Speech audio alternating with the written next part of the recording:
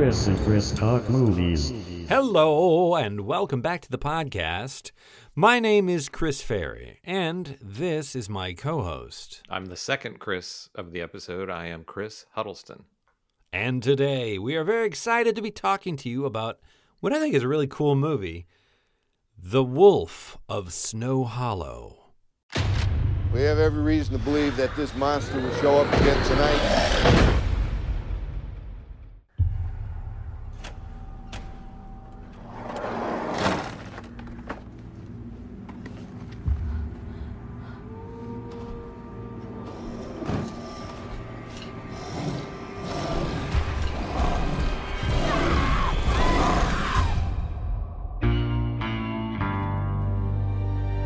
I'm John, I'm an alcoholic. I've been in the program now for 6 years, sober for 3. This is scary. It's new.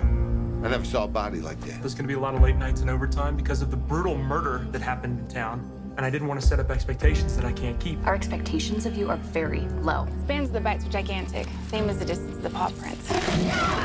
It's a wolf. Or maybe it's a werewolf. No, let me just make this perfectly clear. There is no such thing as werewolves. Our killer is a guy, and I'm gonna find him, and I'm gonna kill... And we're gonna bring him to justice. We have every reason to believe that this monster will show up again tonight. I won't ask you to pray with me because of the goddamn lawyers.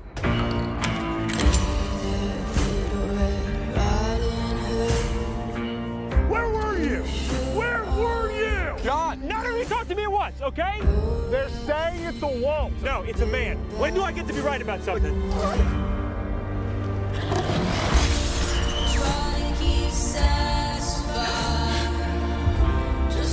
Do your job! Do your job! I am begging you!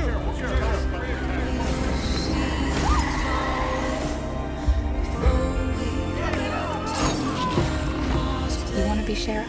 How about we start acting like one?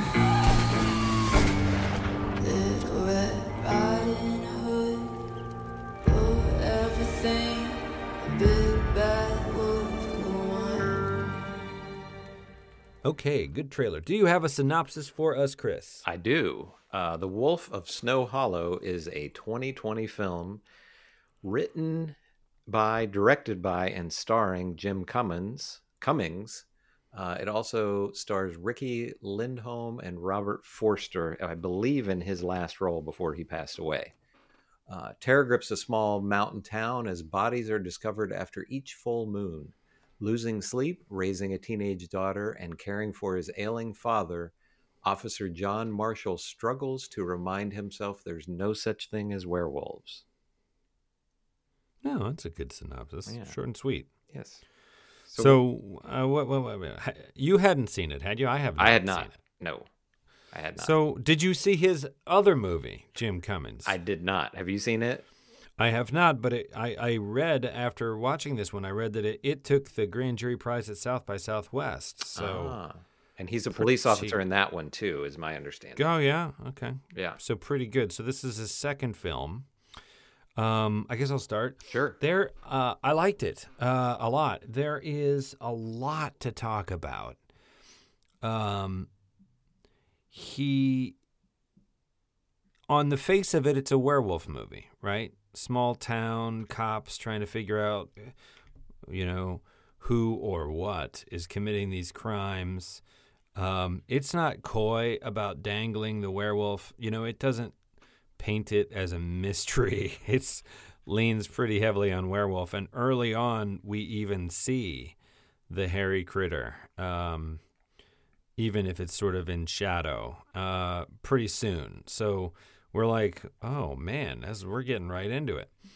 But as a director, so he wrote, directed, and starred in this, very ambitious. Theme-wise, he is bringing a lot into this movie because his performance, there's a strong comic note to it. I thought it was very funny in different parts. There's a horror element, right? It's a werewolf movie. There's he is an addict. He has like anger management problems, and he has alcohol problems. And I think the movie addresses those things at varying times, very realistically and very earnestly. Like there's one scene in which, so we meet him and he's sober, and throughout the course of this movie, he falls off the wagon. And there is one scene in which he's in his kitchen and he's gotten so drunk that he sort of collapses, and as he falls, he kind of catches the oven, the range door, and the weight of him, it slams it down and he kind of rolls off of it. And I thought, shatters the glass.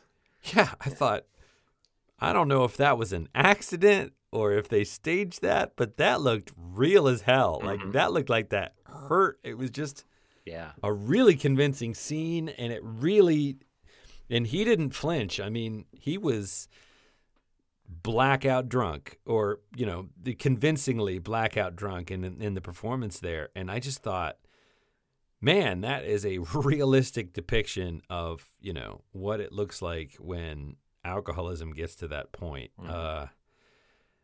So, and then his father is the sort of, is the sheriff, and his father is old and ailing, has heart issues. So they're dealing with, his grief. He has an estranged wife, which in some scenes, it's dealt with in a comic way. And in other scenes, he's with his daughter and the problematic relationship that he has with his daughter because of his anger management issues, because of his alcoholism, and sort of not being able to deal with his feelings, and those feel quite raw and painful. I'm saying all this admiringly. I thought those are all great things. I guess I would say as one note of criticism, like it doesn't feel like there's enough time. Like a cooking metaphor occurred to me. Like sometimes you'll make a chili or a guacamole or something. There's all these great ingredients that go into it, and it's almost better the second day after it's had a chance to kind of marinate together and all the flavors kind of develop layers. And in this one, scene to scene, it almost felt like he had planned out, okay, I'm going to highlight this element of the film and this and that element of the film here. And maybe got a little rushed as he tried to tie it all off in the end. It didn't all necessarily quite come together into what, at the end of it, I was kind of like, wow, I felt like I was watching several different versions of the same movie there. Does that make sense? Yeah, totally. Yeah, before I watched it, I looked at the runtime, and I watched this last night, and I started at about 10 o'clock. And, I looked at the runtime, and it's an hour and 24 minutes or something like that. And I thought, perfect. That's great for a werewolf movie, right? And then it gets to, you're getting close to the end, and things haven't really been resolved yet. And I'm looking at the time, and there's like 12 minutes left or something. And so it was a rare occasion to me where I would have been okay with another 20 minutes, Yeah, exactly. I was enjoying a nice lean. I love a nice lean runtime, but I actually wanted a little more of this movie. I thought there was more to develop. A few scenes and a few themes got a kind of short shrift, which you don't often say about a movie. Yeah, really. I agree. But yeah, so we should reiterate. I mean, we spoil all the movies that we talk about here. By the way, did you know? Apparently, I didn't do any research when we named this podcast, but apparently there is another podcast called Chris and Chris Ruin Movies. Yeah. Is that a British thing? Yeah, I think it's British. Yeah. I haven't heard it. Have you? I have not. No, but yeah. But it's a great name. It's a better name than we've got. We do kind of ruin movies if you haven't seen them. But this is no exception. So this part of this is you don't really know what's going on. You don't really know what's going to happen. And that's refreshing in 2020 because it's hard to pull off in a film. And, in the older werewolf movies, that was the surprise. The surprise was it wasn't some animal. It was a man who turned into a wolf, right? But we're kind of past that. So it's like, well, it's a werewolf. And you're like, yeah, but there's no such thing as werewolves. So how do you reconcile that? But it keeps showing us, and to the point where it actually shows us the werewolf at one point. And so you're like, how is this going to end? Like, how is he going to handle? Anyway, we're spoiling it. So if you don't want to hear the end, then please pause this and go watch the movie and come back, because we will absolutely 100% ruin this movie. And we're going to do that right now. So the ending is one place that I think I really would have liked a little more time. Like when he goes to the house, and I love the way that unfolds, you know, when he talks to the guy. I could have used, like, it was all just over so quickly. It was. I would have liked to have maybe seen that guy before. This was a little pet peeve I had too. So there's that great moment where he goes, sorry, will you just stand up to your full height for me? And the guy, there's that great scene where he stands up and you see how tall he is. And he goes, yeah. And they both know the jig is up. And then it just explodes in action. I would have, I thought, this is a guy who lives in the town. The town's got a population of what, maybe 2,000 people? I mean, Reed's is a really small town. Nobody knows this freakishly tall guy is a taxidermist. Like, yeah. We don't. This guy is unknown to the police. I don't know. It just seems right, wouldn't you? Yeah. I'm like, he's like 8 feet tall. Anyway, so let's ruin it. So it's not a werewolf. It's a guy in a suit. And I don't know. They did such a good job with the kind of werewolf effect. I thought so. That felt like a little tiny bit of a bait and switch, but he spends the whole movie like his baloney-headed deputies are all like, maybe it's a werewolf. And he's like, he gets furious. He's like, okay, there's no such thing as werewolves, all right? Can we just establish that? And so in one way, it's kind of nice to see him vindicated at the end, but in another way, the creature feature part of me really wanted it to be a werewolf. Yeah, I always want the monsters to be real. So I was a little bit, so I was conflicted when the scene happens where you actually realize that it's a guy in a suit, and so I was kind of like, oh, it's not really a werewolf, but I also admired how well they handled that. I thought it was where he actually confronts the guy, and you see the guy has gotten the suit about 3/4 of the way on. He doesn't have the head on or anything, and it's just like, oh, okay. I mean, it was just pretty cool how and he's running around in the snow, and so I didn't hate the ending. No, and so it's, instead of a werewolf movie, it's more in line of Silence of the Lambs. It's a crazy guy. It's a crazy guy that dresses up like a wolf, and that's part of his fetish, and he kills the people like a wolf would kill them because he's crazy, right? But we don't get into any of that. We don't get to do the kind of post-mortem of the guy's house. There's no crawl through the crime scene later. You know what I mean? It's not treated as the whole point of the movie. I think. And the movie makes a lot of really interesting choices that don't ever really get unpacked. Like early on, he says, it's not a werewolf, okay? It's because werewolves don't exist. It's a guy, and we're going to find him, and we're going to bring him to justice. I mean, he seems like he's intent on executing the perpetrator early on, and it's a light scene played as a joke, but it's a heavy theme when you think about it. And sure enough, at the end, we have kind of the old trope. His assistant deputy shows up and kind of saves his bacon, and shoots the wolf, and brings the guy down. And when he recovers his senses and stands up, he point blank just 3 or 4 rounds right into the. The guy's down, he's out, and he bop. And we don't ever talk about it. The deputy doesn't say anything. No reports are filed. No questions are asked. That's just the end of the movie. Well, we learn that the deputy becomes the sheriff instead of him, which we all, I think, admit is a good thing. Mm-hmm. But did that strike you at all that, like, there are some sort of 70s cop movie themes, like where does the line stop, and judge, jury, and executioner, and, you know, when is it okay? When is a guy so bad that he doesn't deserve justice? And what do we do about these cops? Are they good guys? Or are they vigilantes? Right? Some of those cop themes come into this because people are concerned and they're like, are you okay? But nobody takes his badge or his gun. He's clearly drunk at work in one scene, you know? And this is the acting sheriff. But that's not dealt with in the movie.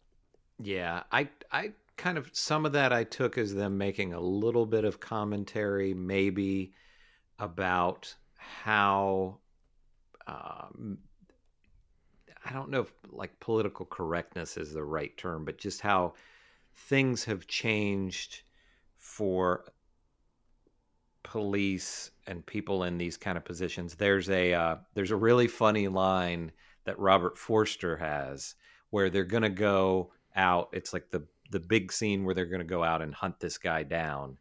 And they're all standing around and Robert Forster says, well, I'd lead all of us in prayer, but I can't do that because of the goddamn lawyers, you know? So, and I think with this John Marshall, when he says that line that you said, where it's like, I'm going to we're going to bring him to justice.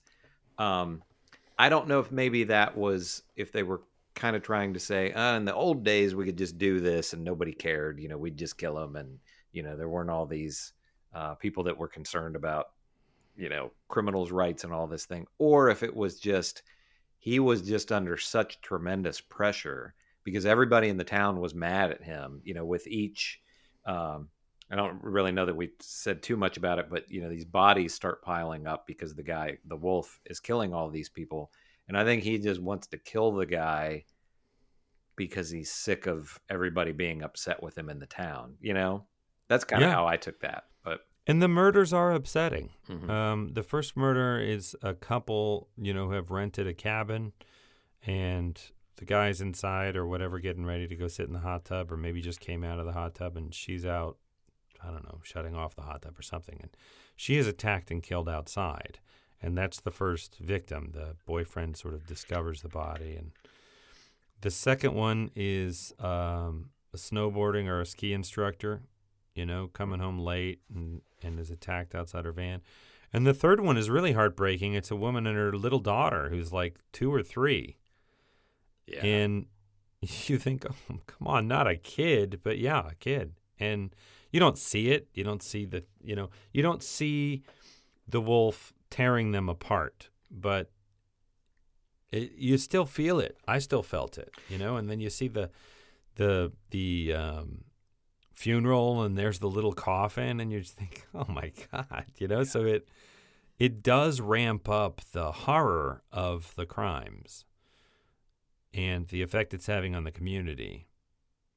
I also think there's a recurring theme where there's a reporter, people are sort of turning against him, right? And I like that scene when the reporter goes, well, come on, you going to catch these guys or what? And they're like, yeah, we're doing our best. And it's like, better hope so, or better be, or something like that. And the guy's like, whoa. You know, what are you talking about? What are all these little comments, you know? Mm-hmm. It deals with it. But then also they have like the guy who does the forensics and Dust for Prints and stuff at the crime scene from the very beginning. It's like it's a werewolf. And he's just like, will you shut up with a werewolf? That's not professional, you know. And there's these dusting for prints. He's like, dusting for prints. The guy's not gonna leave it anyway. He's like, do your job. Yeah. This is your job. Just do your job. And I do feel like I think part of what they're saying is he has trouble controlling his anger, even managing it, but at the same time you have to be like, that would be pretty frustrating. Yeah, for sure. All of this resistance from the inside. And I don't know if it's just that this actor is just pretty charming or what, but he could have been a very unlikable character because, you know, he's really sarcastic and he spends half the movie yelling at people. But you get the sense, especially by the end of the movie, that he's a decent person. But it's just he's dealing with so much, you know, like you said, he has the ex-wife that he's dealing with. His dad is sick. He's just the stress of being, you know, that he's the guy who's in charge. And then on top of it, you have this, there's a thing I think Robert Forster says in the beginning of the movie where in the town, they have maybe one murder every couple of years. And now they're dealing with more or less a serial killer. And like I said, everybody in the town is pissed at him because he's not solving this. And so it's just, you know, you watch it and you're just kind of like, if I were in the same position, I'd probably be yelling at people too, you know. Well, and he wants to solve it. Yeah. But his own people are like, come on, the FBI, this is what the FBI is for. This was above our pay grade. We don't know how to handle something like this. Get the FBI in here. And he's like, this is our weird law enforcement. And like you said, they're all a bunch of goofballs. You know, he's kind of the only one that's seeming. And the Ricky Landholm, the woman she's very competent, but they're kind of the two only competent ones. Yeah. And you know, like I say, it brings up a lot of stuff. You get with the Robert Forster character as the father that part of him doesn't want to retire because he doesn't want to admit, you know, he doesn't like the idea of retirement, but part of him doesn't want to retire because he feels like then the sheriffship will sort of pass down to his son, like not that it's a royal thing, but just in a small town that's kind of the natural, you know? Yeah. And that he doesn't quite think his son is ready for that, you know, to handle it. You know, it's like that doesn't get fully fleshed out, but I feel like it's there. And, you know, there's a lot weighing on the main character's mind. His marriage doesn't really work. Yes, it's pressure, and yes, it's his dad, and yes, there are these murders, and all of that is true, but... You know, you don't get the sense that that's why he's an alcoholic, you know, or that's why his marriage failed. You get the sense that, you know, there are some personal flaws the guy has, although he's basically good at heart. Mm-hmm. And I think we're supposed to interpret that people see that he's fallen off the wagon and they're concerned about him and they don't want him to hurt himself.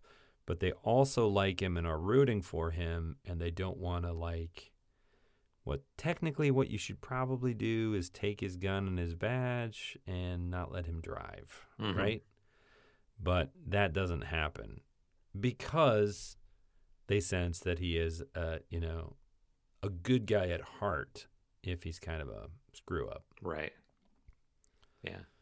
And it's hard to tell because he's such a charming...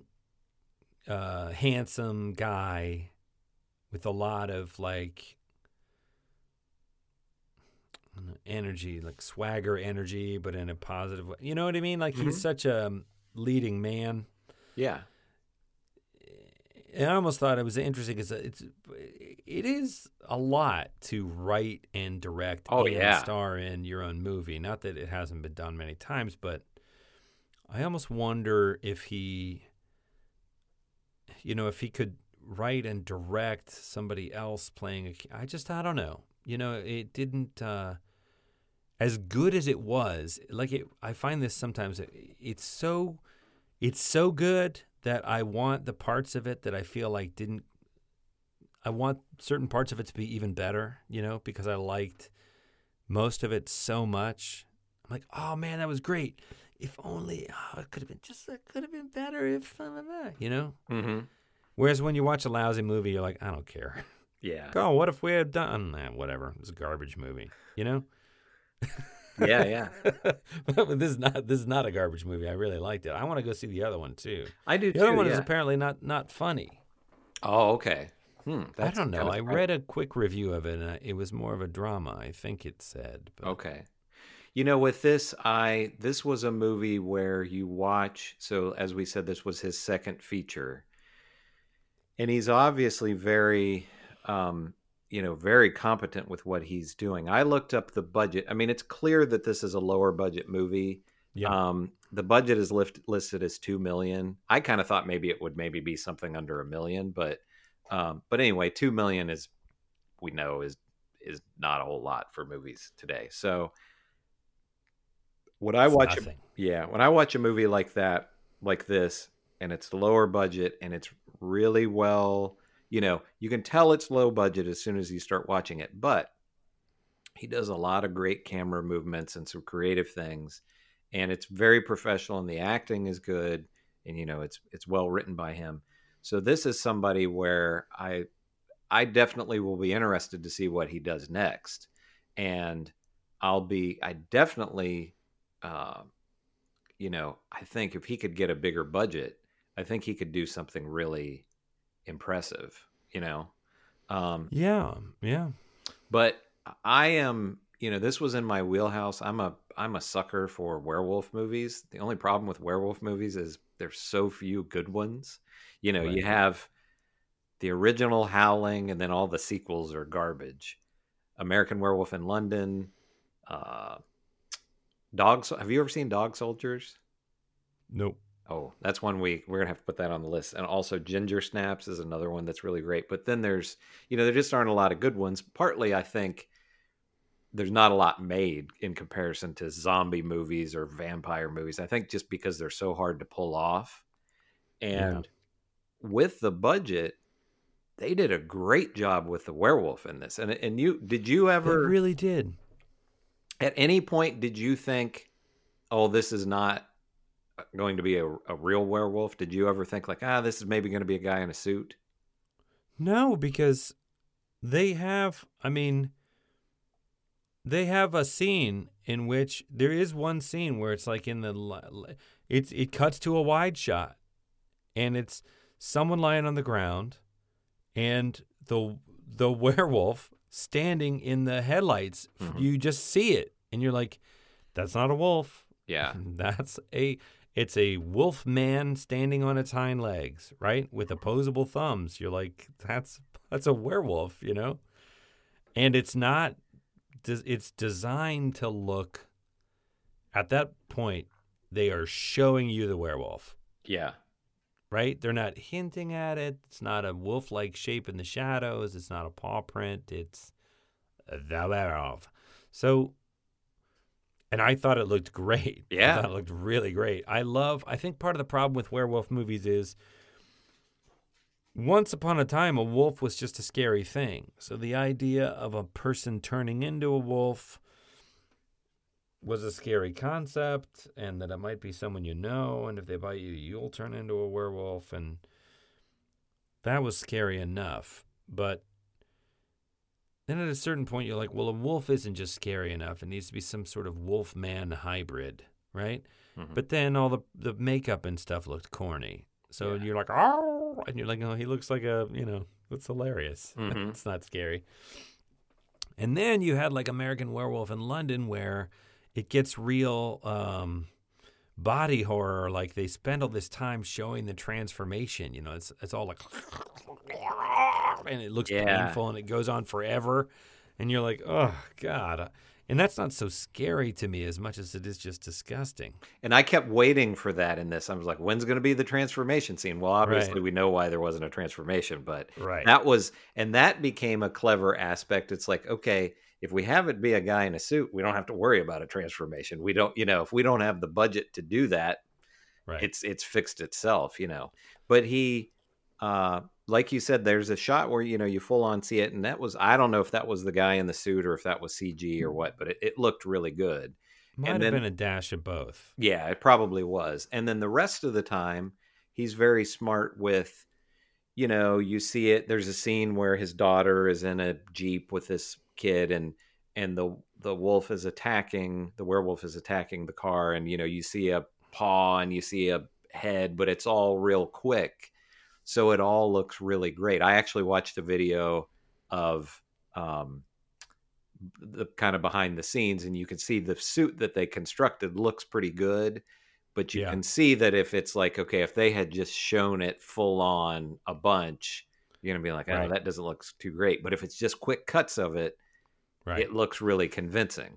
It's more than once. It's the werewolf is outside the car. You're in the car, and the werewolf is outside the car, and that's great because you can show the silhouette of it, and it's right there, but you can't see it clearly, and it's snowy and cold. So the windows are all fogged up, and those sequences, the attack sequences, were very smartly filmed. Yeah. A lot of showing the victim's terror and the sort of flurry of activity and screaming. And then without having to have constructed elaborate corpses, you get little glimpses and crime scene photos and stuff of the remains of the victims. And that's extremely well done too, because you see things that look like bite marks and claw marks and gouge marks, and it's shocking enough that you're like, oh man, and the character's like, I've never seen anything like this, and the little glimpses you get over people's shoulders and pictures getting sort of tossed on the table and stuff reinforce that. You're like, oh, it looks like. Sometimes in a movie, it's like they got a CPR dummy and they kind of cut it open. I mean, I'm exaggerating, but, it's kind of full of sausage links and hamburger and, you know what I mean. Yeah, exactly. See? Carnage. And you're just kind of like, it doesn't look real. It's not. But they don't let you linger on it. But B, what you see of it, really lands in that part of your brain where you're like, oh my God, and you just saw this person and you didn't spend a lot of time with this person, but just enough to not necessarily get to know them and like them, but to think of them as a person. Mm-hmm. And then there's an attack, and then the cops are investigating, and it's a body, and the body's been torn up. Yeah. And they really land that home with the third punch when it's a mother and a little girl. Right. Because then you add the innocent to it, and they're merciful enough not to show you the child getting killed or whatever, but you see that little coffin, and you're just like, oh my God. So it really emotionally does a great job of the storytelling without needing to spend a ton of money on it. Right. Or overshow. I don't... Mm-hmm. You know me, I'm squeamish. I don't like the gore. I know it serves its purpose, but when the gore is the point, it's a sort of a turnoff for me. Because I'm like, I don't enjoy seeing. Yeah, I get it. People literally being ripped to pieces. But yeah, I think, so again, I think he could be somebody to watch from a director standpoint. Now, sometimes this happens, somebody does a low budget first or second feature that you're really impressed with, and then they get a bigger budget and maybe it's not, it doesn't work or whatever. It's not as good, but he's showing, what we've talked about a lot in this. So there's comedy in here handled really well. There's real dramatic emotional scenes. And then also he's able to handle these pretty scary scenes with the werewolf, attacks. And so there'd be a lot of maybe low budget directors that they could handle the human parts, the comedy and the drama, but maybe, the werewolf parts aren't so good. A lot of times in werewolf movies of this budget, they show they'll show a claw and they'll show some teeth, and then they finally show the werewolf and it looks like a bear, Right. And so, again, this werewolf looks really good. Or maybe somebody that's doing kind of a typical low budget horror film, they get the horror aspects down, but then the people are flat and wooden, and you don't really have any kind of it's just like, okay, I just want to see the next person get killed because I don't care about these. I was really impressed from that standpoint. Again, I really like the movie a lot, but I'm curious to see what he's going to do next. Yeah, I think you're right. Sometimes you do two good indie things like this, and somebody might throw a lot of money at you and be like, here's $50 million. And that can be a very difficult adjustment to make. Yeah. Because money like that has some pretty thick strings attached to it. He presumably was able to control, everything in this film. Yeah. I think that's how it feels, for better and for worse. It probably could have benefited from a little bit more money. The money would buy you a little more time to take with it. This feels a little bit. One of the reasons this feels indie is it almost feels like he cast all of his friends in it, and they're not all bad, but some of the performances are pretty two-dimensional. Yeah, it's like, this is the cop that gives me a hard time. He's like, "Hey, why are you gonna be such a ball breaker?" Nothing else about this guy, and he's in 3 scenes, and he's just the guy that's always giving you a hard time. Yeah, and I think a more seasoned director, screenwriter, whatever, might be like, look, if this guy's going to be in 3 scenes, how does he feel about it? Why is he giving him such a hard time? Does he want his job? Is he dating? Was his wife, estranged as she is, like his high school sweetheart? Is he having I don't know, and flesh it out. Yeah. So it's not just like, this is the part where I come in and I say my line. Yeah. It's a little, it's not that bad, but you know what I'm saying? Yeah. Peripheral performances don't get a lot of They depth. were more two-dimensional, yeah. Definitely. And it tells the story. Sure. But it doesn't, and all this other stuff we have been talking about is how rich it makes the world, and the other people in it could also have done that. Yeah. But I think if the actor doesn't do it because they maybe aren't seasoned, then the director should be like, listen, let me give you a couple of questions to answer for yourself, or I want to see a little more of this. And if you have the money, you have time to kind of do that on set. And if you don't, you got to be like, okay, well, we got to get all the stuff out here in the snowy parking lot today because this is the day we have the parking lot. Yeah. Yeah. So the priority is getting it and moving on, more than being like, could that be better? Yeah, for sure. One just very nitpicky criticism that I had of the movie, and I think this was my fault with going in. This was an expectation I had going in, more so than what they were actually trying to do.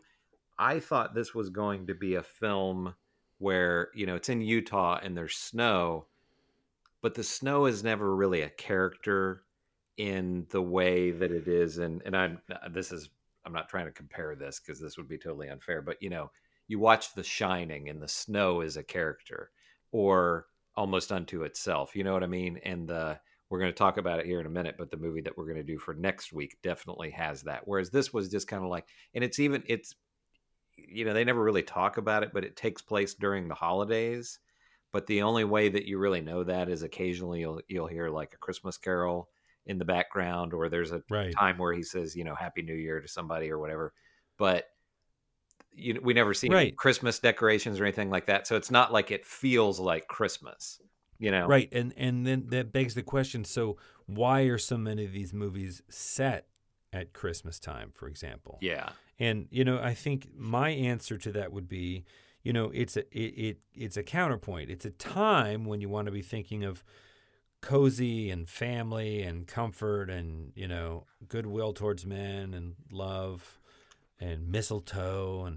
And instead you're thinking of, night terrors and body counts and, claw marks and the stuff of nightmares. And you set it then so that you can milk that juxtaposition, right? So that the scene with the wife, where we see how fricative their relationship is, can be leavened with some this isn't the time of year I want to have this kind of conversation, or they can have a moment of wistful remembrance of do you remember they have a daughter. Do you remember things used to be good? It's a time of nostalgia and stuff, and it's very rich. So to introduce it or to set it then and sort of not mind that's part of when I say there's a lot introduced in this movie that doesn't get super developed. That's a great example of that. Yeah. Definitely. I felt like the movie was quite cold. I mean, the snow wasn't a character like it's something that could swallow you up. It just felt like, but it felt very present. The movie felt quite cold. That's true. Yes. To me, and yeah, I would totally agree with that. But mostly, you wouldn't want you discover the body and you think, I mean, they're dead, but emotionally you're kind of like, to be left out here alone in the cold like this is, an unforgiving landscape. Yeah, that's true. And one thing, this is a little unrelated to that, but one thing, this was not something that occurred to me watching the movie. I don't know if it did with you, but these couple of just little production videos that I watched, he said that one of the ideas that he wanted to present in the movie was he wanted to make a juxtaposition between the werewolf and him being an alcoholic, because he said he thought, if a person were actually a werewolf, you would do these things when you're transformed, and it would be in the night. You would do all this horrible stuff, and then the next day you would wake up and you would feel really guilty and be like, oh, what have I done? And he said it's the same way for, if you're an alcoholic who drinks to the point of blacking out, the next day you're going to be like, oh, what did I do last night? I didn't murder anybody, but I probably said something that I shouldn't have, or I yelled at, my daughter or my wife or whatever, so I thought that was kind of an interesting point, that he was, like I say, that didn't occur to me watching the film, but I thought that was a neat idea. It occurred to me that just in watching the trailer, I thought maybe he was the werewolf. I did too. Because there's a couple he has prominent canines, and I don't know if that was exactly. he did deliberately as a director. But there's even in the trailer, well, you can't see the trailer on the podcast, but even in the trailer, there's one thing where he's kind of talking to them. He's like, there's no such thing as werewolves, and he cocks his head at this kind of angle, and you see they're borderline fangs, and you're like, he's the werewolf. That's perfect. He doesn't even know he's the werewolf. And that's kind of where I thought it was going until it made it super clear that, no, that's not what's happening. And I'm like, I was sure that's where this was going. Mm-hmm. But again, that's an interesting thing, and I can totally see that in the movie. But it's one of so many. It's almost too many ideas that you're trying to cram into played with it. An hour, none of them really get fully developed. Right. To make a case, certainly, and it doesn't feel like a thesis of the film. It's sort of there, and you can be like, oh, yeah, I guess I could see that. But there is a ton of that. And there's themes of toxic masculinity, for sure. Mm-hmm. And you can draw parallels to that of the werewolf, and it's always a female victim, and there's a focus on the genitalia. I mean, that's standard serial killer stuff, too, but we don't ever get to hear from the wife. She's just depicted as this sort of, harridan.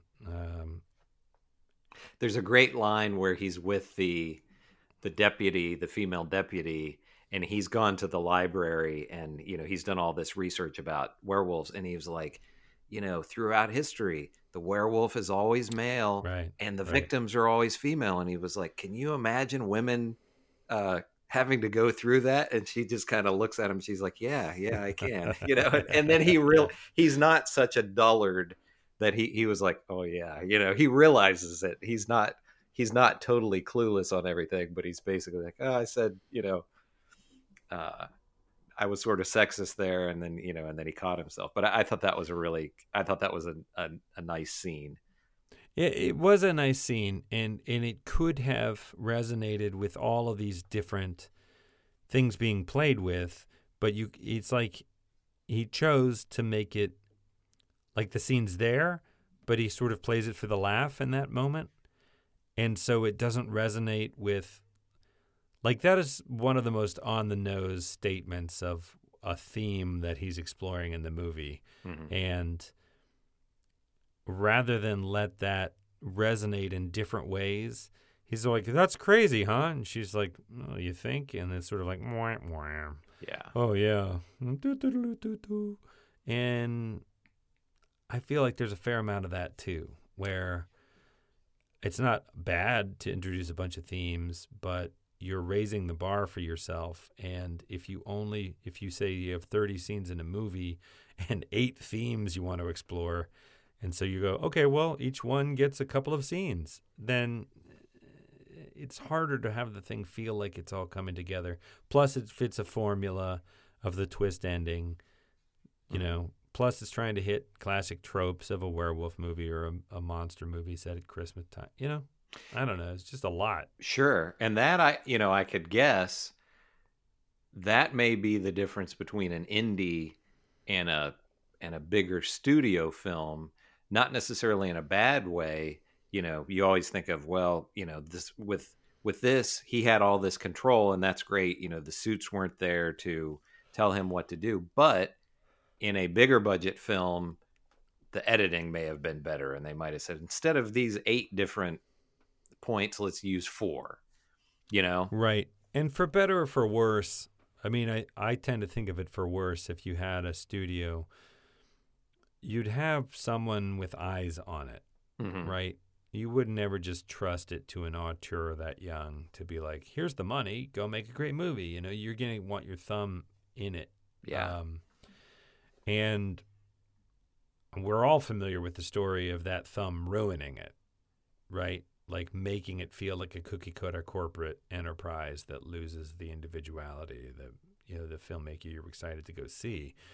But like with Star Wars, having a studio being like, nah, you can't do that. You know, it's gotta, you know, audiences have to be able to get their head around it. You know, can be a positive influence. Sure. Look at the Marvel movies. Look at the look at the Marvel movies that are these. Oh, I saw WandaVision. I watched the first 2 episodes. What did you think? I love it. I love great. it. It's interesting to me because I think he's a good actor, but she is really running away with this this trope, right? This idea of this sort of throwback sitcom trope that's slowly, well, feels relatively rapidly moving forward through time. Mm-hmm. And I think she is nailing the genre. Yeah. And he is gamely doing his best, but there's a subtlety to her performance that shows she studied, you know, the original, like Bewitched and I Love Lucy, and just the way those jokes were crafted and performed and aimed to land, right? And she leavens that with this sort of unease of like, what? Something weird. Something's not right. You know, it's troubling her. I think she very expertly navigates that. And he is kind of, I mean, it's justifiable because he's, you know, synthetic, but there's a part of him that just feels like he's just kind of being swept along with it, and his performance doesn't illustrate the intimacy with the source material that hers does. Does that make sense? Yeah, sure. Maybe that's a different, you know, I don't know exactly what sitcoms in England were like at that time, but probably very different. Yeah. One thing about it, but I think I love it. I can't wait to see more of it. I love the short format of it too. It's great. Me too.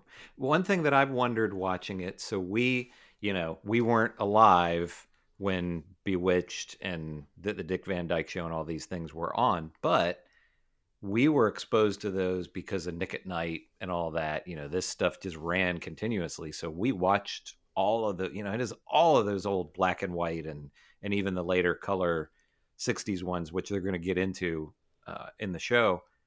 But do, you know, somebody who's a teenager or in their 20s, do they have the context to, you know, because they so perfectly encapsulate the look of those and the sound and everything. Is that going to be lost on younger people? I mean, the show's doing well, I guess. So I'm sure there's a lot of teenagers and people in their 20s watching it, but I just wonder if all that, the language of that is going to make sense to them, because it's so foreign to what TV is like now. Yeah, I don't know. Or does that matter? I don't know if it does or not. If they just like, I think it matters. Old TV, I think it matters. I think. I don't know. I just think for people, being part of my enjoyment was being like, wow, that's really on point. Yeah, exactly. Right? That's just like, I marvel at her hair. I'm like, whoever's doing her hair is like, really knows their stuff, because that looks dynamite. Yeah. And just the sets and the way, it just, the look is so different. And the costuming. Yeah. It's perfect. The set dressing, all of that. It makes me feel like Saturday Night Live. Like, even if you see a sketch and you don't like the sketch, the costumes and the wigs and the sets and the props are all amazing. Mm-hmm. You know what I mean? Like, they have a crew of people building this world for them that really are at the top of their game. And then whether or not the thing resonates or lands, or the people stumble over their lines or break character or whatever, they rehearsed it for a week. But the people that build the set design and costume design and makeup for WandaVision so far, man, I was... Oh, yeah. Part of the enjoyment for me is like, wow, that really looks like the thing it's emulating. Exactly. It really looks like that. And that's got to be tough to do. And then you have these couple of minutes or 5 minutes of each episode, the 2 episodes so far that we've gotten, where the camera angles change, where something weird happens and it's like starting to be revealed a little bit to them that something's not right. And the camera angles change and the music changes, and you get into this kind of Twilight Zone or even maybe like Lost feel. So I think it's going to get real trippy, Yeah, I think so too. I'm excited. It'll be real. Yeah, I'm on board, but it's fun. Yes. It doesn't feel fraught, and I don't feel like at the end of it I want more, but I'm not like, how will I wait till next week? I'm just like, oh, that was great. That'll be like, when that comes on again, I want gobble that one up. Yeah, for sure. It's very So let's talk. I mean, would you recommend this film to our listeners? Absolutely. Yeah, just kind of all this, everything that we've discussed so far, it works as a werewolf, a horror movie, but it also has these great comedic elements. It's not Shaun of the Dead kind of comedy. It's more subtle and more sarcastic, a little maybe darker humor. But you also have these genuine, real emotional scenes. He's not in it a lot. I kind of wonder what his health was at this point. But I love Robert Forster. Sure. He's just great. And so he lends, a little something extra to this. And yeah, I definitely recommend it. I agree wholeheartedly with all of that. I enjoyed it thoroughly. Lots to talk about, lots to think about. If you haven't seen it, I am genuinely sorry that we ruined it for you, because it had me wondering and guessing throughout. It Absolutely. Really did. Same with me. Yeah, I never. And the execution of the twist was not, it wasn't M. Night Shyamalan, or at least it wasn't. Later M. Night. It wasn't early M. Night. Yeah. It wasn't. It wasn't The Sixth Sense, but it felt like it was kind of going for that. Like, you're like, oh snap, it's not, but it didn't feel like that in the film. But I think the whole thing was very ably handled, and especially since it feels like such a low budget thing, it was impressive as well as enjoyable. Definitely. So for next week, we're gonna go with another snowy winter. Let's go with another snowy winter one. We're gonna step outside our box a little bit and do a classic. So we're gonna do John Carpenter's The Thing, right? Yes. And man, I am so excited. I'm sure if you're a horror fan, you've seen it. Yeah, we're gonna let the cat out of the bag. I mean, this is a good movie, so Yeah, we'll tell you ahead of time. This is one we're just sort of doing for pleasure because we like to watch movies and do a podcast. But it is straight up horror. It is crazy Cronenberg-y stuff, and it's, of course, a remake of the 50s thing where... The Thing from Another Planet, yeah. Yeah, so, but I think the John Carpenter really runs with it, and it's one of the great horror films, certainly, of my childhood. Oh, I mean, sure, yeah. It was really upsetting to me when I saw it, but also, Kurt Russell's great, and just great performances. It's just... And if for whatever reason, anybody listening, if you have not seen the movie, watch it, before you listen to our podcast. Yeah, because we're going to spoil it. But it's if you have not seen this, as Chris said, it's a classic. Yeah, and it's genuinely scary. Absolutely. I remember, I haven't seen it in a long while, but I remember when I watched it, I was like, oh man, that really rattled me. That was upsetting. Yeah. If you haven't seen it in a while, I'll be interested to see how you feel about how it holds up, because I've watched this a bunch. I saw it we'll talk about that more, but I saw it in the theater in 2019. So yeah, I've seen it fairly recently. Hot dog. All right. Well, this is one that I wish we could see together. Oh, yeah. Over a few craft beers, but we'll have to pandemic it out for a while longer. All right. And thoughts, comments, suggestions, requests, chrisandchristalkmovies@gmail.com. Hit us up on all the socials. All the socials. Send us a tweeter. And we are not banned from Twitter. That's correct. We did not incite a mob. That wasn't us. But we incite you to go watch John Carpenter's The Thing and join us to talk about it. Join us to talk about it next week.